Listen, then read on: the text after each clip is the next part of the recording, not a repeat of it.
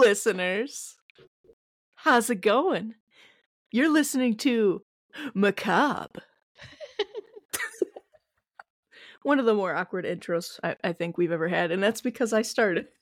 So, you're going to be hearing this in December at the end of the year, but we're recording in the middle of November, and some shit has gone down since the last time we recorded.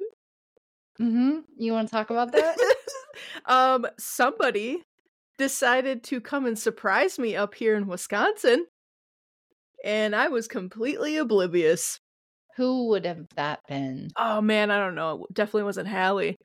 Some cool ass chick. Some cool ass chick from Indiana. You know, I was completely shocked. I still am kind of shocked. For anyone that is in the private Facebook group, you would have already seen the video. There was a lot of cursing. Yeah, I think it surprised a lot of people. They're like, "Wow, I wasn't expecting you to be like that." Well, yeah, that's how it went down. Apparently, you haven't listened to the show enough. It's funny. I knew exactly how it was going to go down. I was like, she's going to cuss and then she's going to cry. Yep, that is the exact order it went. What happened? Yep. Yeah.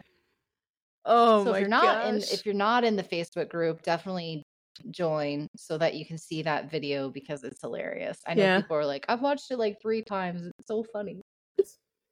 See my embarrassment for 3 minutes. And then also I was late.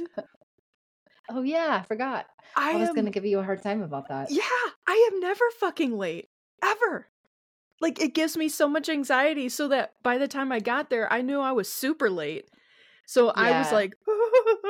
I mean, I can sort of give the setup too. So basically, it was Friendsgiving and another podcaster that actually introduced Blair and I contacted me back in the summer. I think it was like, hey, we're doing this thing and we think it'd be really cool if you could come up and surprise Blair. And so then we just started to put this plan together, and shout out to Nick because he and his wife, drove us from Madison all the way up to Chippewa. Yep. Chippewa Falls. Yeah. So, a lot of travel, but then once we got there, we were just waiting on Blair to show up. And everybody's like, oh, she's always early. Always. It's not on time. And then we just sat in the back, patio area, just waiting and waiting and waiting. And 30 minutes later. I know. And I mean, I take full responsibility, but at the same time, I kind of blame my fiance for wanting that particular fucking dip because, I could have, whipped it up the night before like I normally do, but it needed to be fresh. It's not on him. He just loves onions and caramelizing onions. Who knew it'd take 45 to 50 fucking minutes? But shout out. Yeah. And you pulled it off. I had no clue. Completely oblivious. Shout out to Nick from America's Scaryland because he is the reason why this podcast exists. We are gonna I know we keep saying this, but it's gonna get old. I'm sorry, but soon, very soon, we're going to have our origin story episode, and we might have a little guest on there to kind of hang out with us. And I know some of our... Or 3, yeah. And I know some of our listeners currently know about America's Scaryland with Nick and Jake, and they're awesome dudes. And they're a time. They're awesome to hang out with, so it's gonna be fun. It'll be fun. Yeah. Yeah. Well, now that we sort of got that out of the way, 'tis the season. It is. It is. What do you have for us? Oh, well, today we have a hometown macabre, and we're jumping across the pond to London, England with what the Dickens? Yes, that's right. Charles Dickens, because you can't have macabre in Christmas without Mr. Dickens. And today we are going to brush up on that just a little bit, but we wanted to make it a little more fun and cheerful, even though I know this is macabre. We wanted to do a little bit more of a warm-hearted end of the year for you guys. So, Charles Dickens, in a technical definition, was a novelist from Victoria-era England who created some of the world's best-known characters and stories, but he truly was so much more than that. His talent struck a chord in hearts of all sizes and ages. He changed the world. Join us as we talk about what haunted Dickens and how he revived Christmas. How he fucking saved it, actually. He fucking saved it. And we're going to talk about what existed for Christmas prior to him writing this book, which, if you don't know, you might be a little shocked. So we can't really talk about A Christmas Carol without really diving into Charles Dickens' early years of life. Charles was born on February 7th of 1812 in Portsmouth, Hampshire, England. And he spent from 1870 to 1822 in Chatham, and from 1822 to 1860 he lived in London. He came from a middle-class family, and he kind of had his own dysfunctional family. One of his you'll see why he became a little bitter about some things later in life. One of his grandfathers was a servant, and the other was an embezzler. Yeah. His father was a clerk who made a decent wage, but he was not very smart with his money. And to put it politely, his lifestyle didn't match his wages, and he often left his family in a financial pickle. Unfortunately, in 1824, the family had officially hit rock bottom after so many different times of financial roller coasterdom. The family was forced to make some pretty drastic changes. Charles, being the eldest son, was pulled out of school to get a job at the age of 12. And if you remember us talking about the Industrial Revolution, you can just about imagine where Charles went. Yeah, he went to a factory during that time. And his father was sent to debtor's prison, which... What? For his embezzlement? Yeah, for basically running in debt. This, of course, left the family just with a lasting shock that would forever rock their boat. But no one seemed more affected than Charles. His time in the workhouse was greatly influenced his work later. As you can see in like Oliver Twist and other tales, this very brief moment of his life really just formed him as a person. And even though he worked in the factory just briefly, he did go back to school for a short while, but honestly, it just wasn't the same for him after that. So that ended for him at the age of 15. And in between him becoming who we know of today, he had various jobs. He was a clerk, just like his dad at one point. Then he became a reporter in the law courts, and then a reporter for a newspaper. And this is kind of what cycled him into being an author. He came out of his younger years just a little bit bitter about what happened with his family. He honestly held that for all of his life. In 1832, he almost became an actor because he was completely enamored with the theater. A year later, he would start writing essays and stories for magazines and newspapers.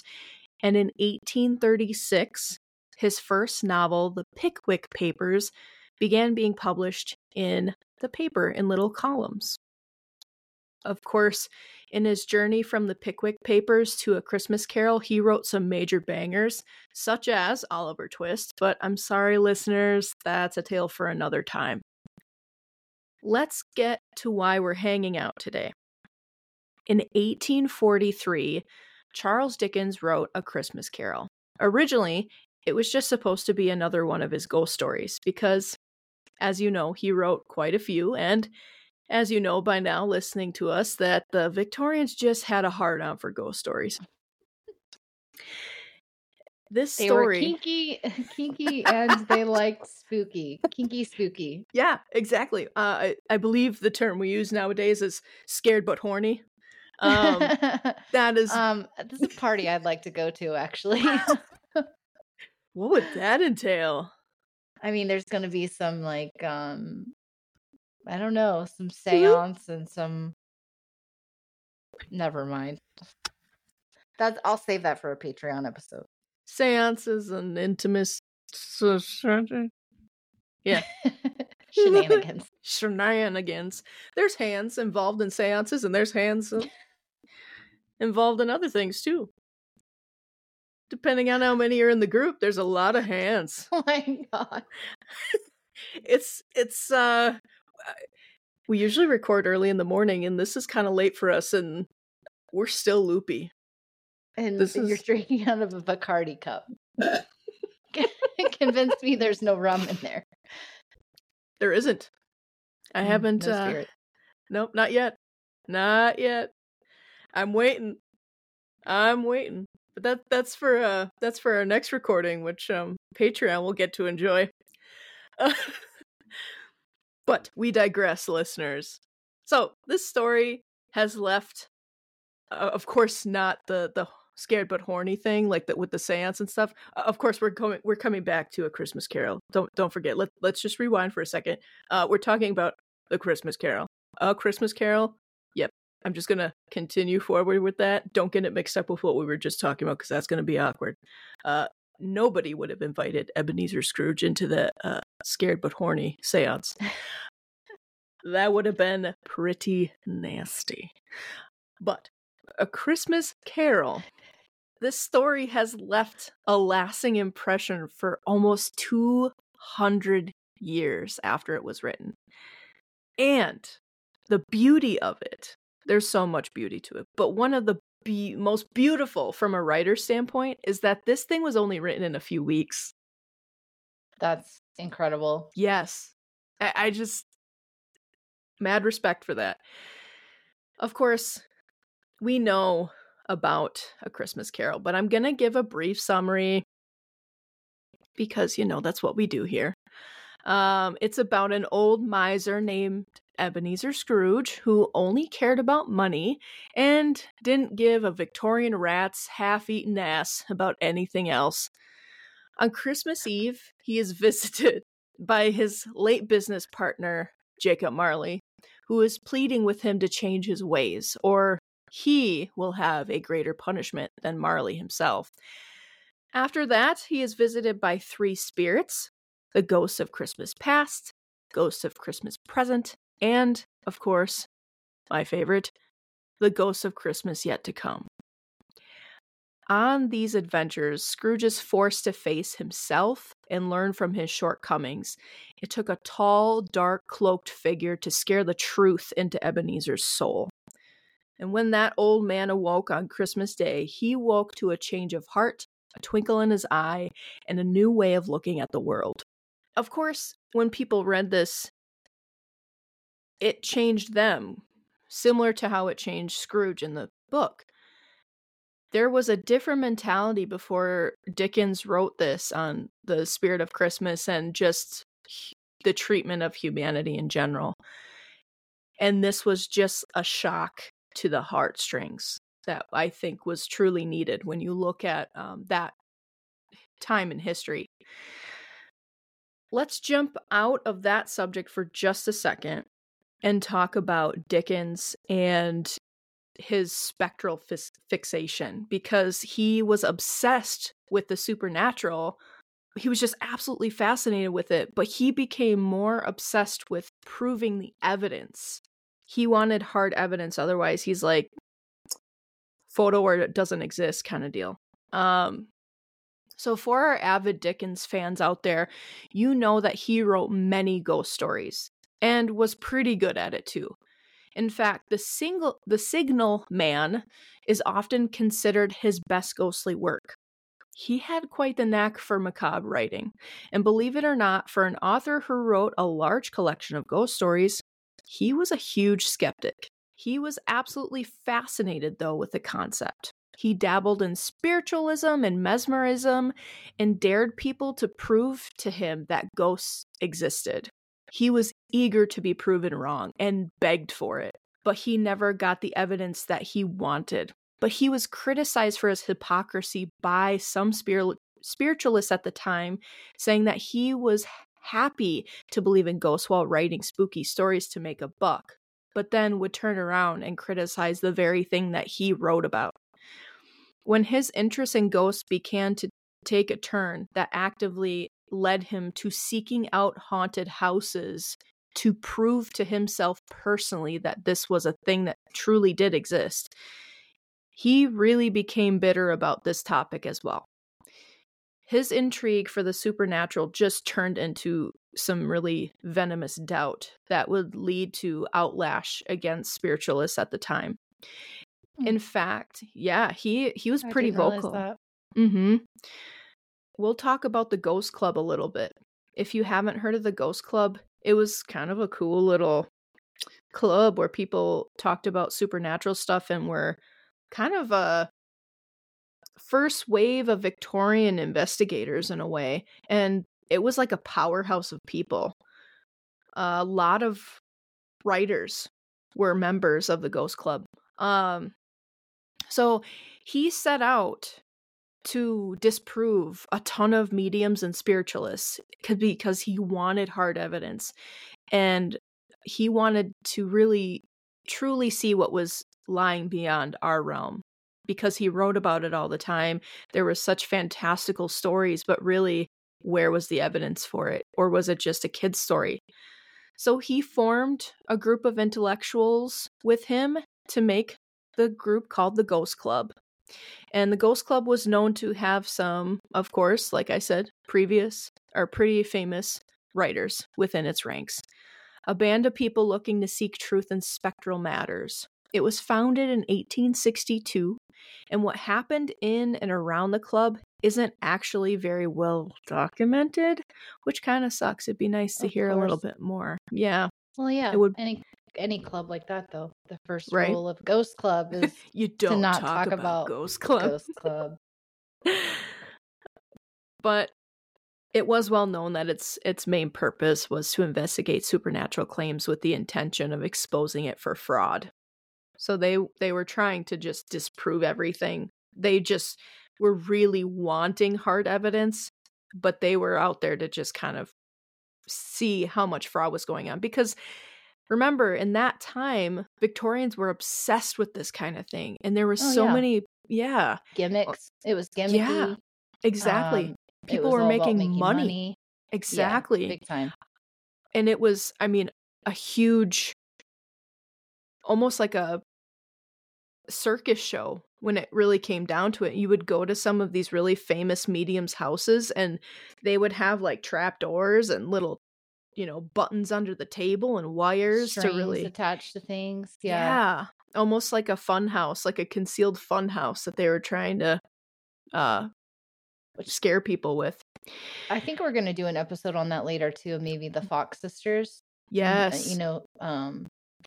Like the rise of spiritualism and kind of like how influential they were. And I think that would be a fantastic idea because, man, there's a lot to talk about. Exactly. And especially since we talk about the Victorian era so much on this podcast, and that realm really influences a lot of the topics we cover too. It would be awesome to do that. Because we know how the Victorians were and how they felt about mediums and whatnot. Remember the death rates, the number of people that died before a certain age. People were obsessed with death. They wanted to talk to their past loved ones. People were really taking advantage of that. Dickens was also very passionate about this because he thought that the people taking advantage, it was a crime. And he was quite vocal about that. He actually had letters back and forth with a very famous spiritualist at the time named William Howitt. And in one of his letters, he particularly stated, I quote, "My own mind is perfectly unprejudiced and impressible on the subject. I do not in the least pretend that such things are not, but I have not yet met with any ghost story that was proved to me, or that had not the noticeable peculiarity in it that the alteration of such slight circumstance would bring it within the range of common natural probabilities. So he was basically just like, come at me, bro. I dare Yeah. you to prove it to me. Like, you're making this shit up. Like, present me with the facts, you know. Mm-hmm. So, needless to say, Dickens would have a field day with today's supernatural talks.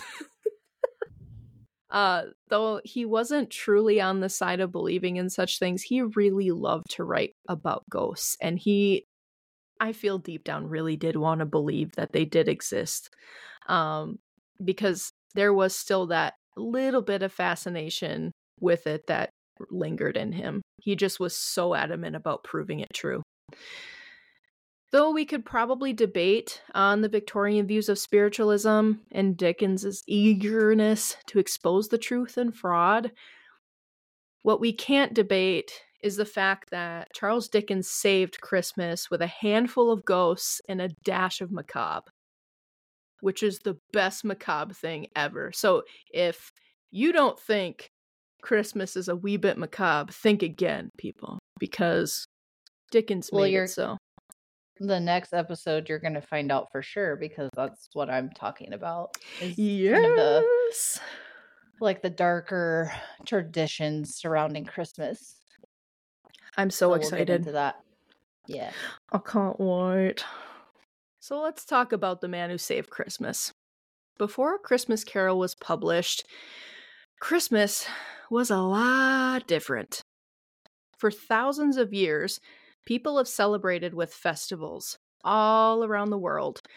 And when Christianity arrived and became pretty prominent, it mixed its traditions with pagan traditions to form a new type of tradition. Many people don't realize that. Many people today hang mistletoe, holly, ivy, garland, and so much more that comes with the holiday season. And this, believe it or not, derives from old pagan traditions. Didn't they even put candles on trees at one point? They did. Which seems like a really bad idea. It is. Yeah, literally playing with fire. No, but imagine, for a while, that disaster is going to smell real good. Mm-hmm. Yep. But be real smoky. Very piney. Piney. Ugh. But yes, I'm sure many a Victorian house had burned down by candles in the trees. Again, a story for another time.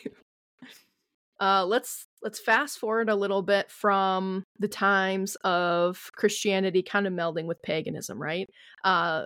Let's talk about Queen Victoria's reign. So her reign began in 1837, and before her reign, no one had even heard of Santa Claus. Saint Nick was around well before then, but nobody had heard of him or any of the stories that came about him with the residual effects of the meaning of Christmas. Christmas cards and crackers didn't exist, and most people didn't get the holiday off of work. In our episode T is for Triangle Waist Shirt Factory, we discussed the absolute dump that was the working conditions during the Industrial Revolution. It should come as no surprise that the Dickens character, Ebenezer Scrooge, wasn't really an exaggeration from the wealthy during the Industrial Revolution, who clearly forgot about humanity and didn't really care. Yeah, and I mean, those were just observations that were made by Dickens, I'm sure. Oh, exactly. That's where all your inspiration comes from as a writer, is just drawing from shitty people you know and bad past experiences. Exactly. Past experiences. Yeah. Exactly. And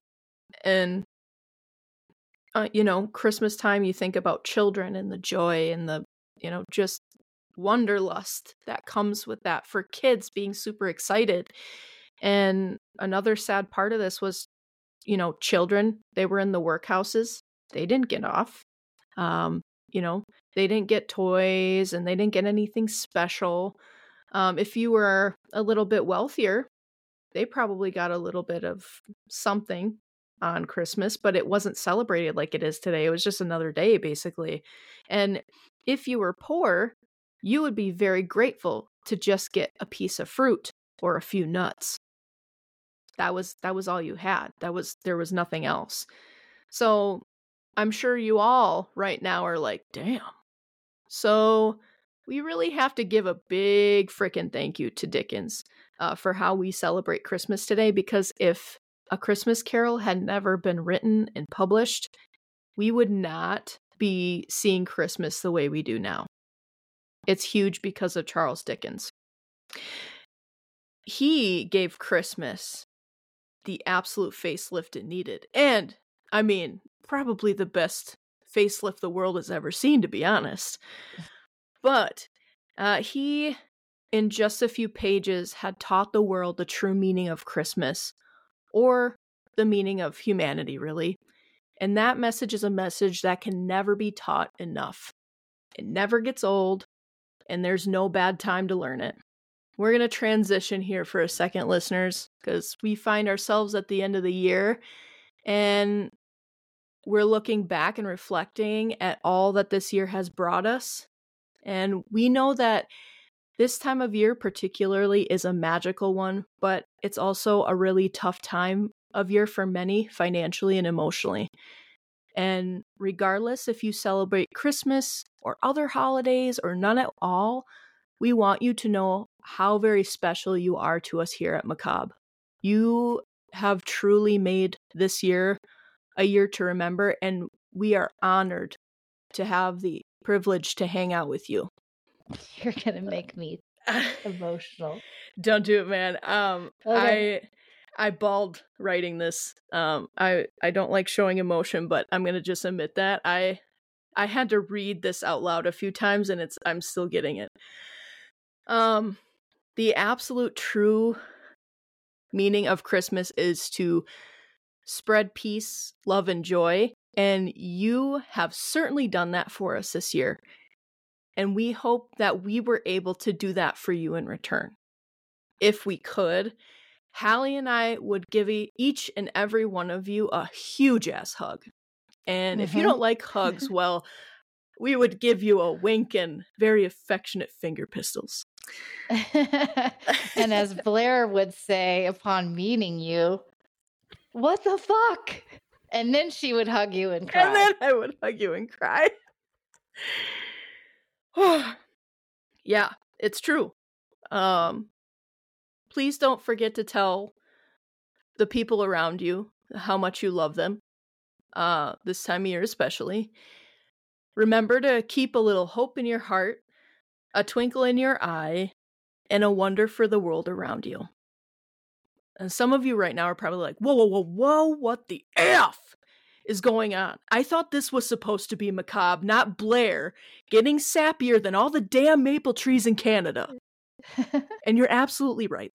Let's just end this episode with some quotes from Charles Dickens' A Christmas Carol. I will honor Christmas in my heart and try to keep it all the year. I will live in the past, the present, and the future. The spirits of all three shall strive within me. I will not shut out the lessons that they teach.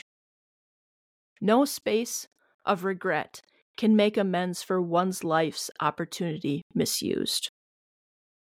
It is required of every man, the ghost returned, that the spirit within him should walk abroad among his fellow men and travel far and wide. And if that spirit goes not forth in life, it is commended to not do so after death. Man, said the ghost, if man you be in heart, not adamant, forbear that wicked cant until you have discovered what the surplus is and where it is. Will you decide what men shall live, what men shall die? It is fair, even-handed, noble adjustments of things, that while there is infection and disease and sorrow, There is nothing in the world so irresistibly contagious as laughter and good humor. With that, dear listeners, we will end this episode. Happy New Year! We hope that 2024 will bring you all you've been hoping for, and we cannot wait to share more with you this coming year and hang out with you more. We have so much exciting things in store with you. As always, have fun, be safe, and God bless us, everyone! I was going to say bah humbug. My neighbor's like, "Are you decorating for Christmas?" This is probably the worst thing to say at the end of the episode, but this is just me. I'm like, no, if I had a black Christmas tree, maybe. Yeah. Just cover it in like, yeah. Get one of the skeletons in a big tree, like humping it, like hanging on, and just like, horny for the holidays.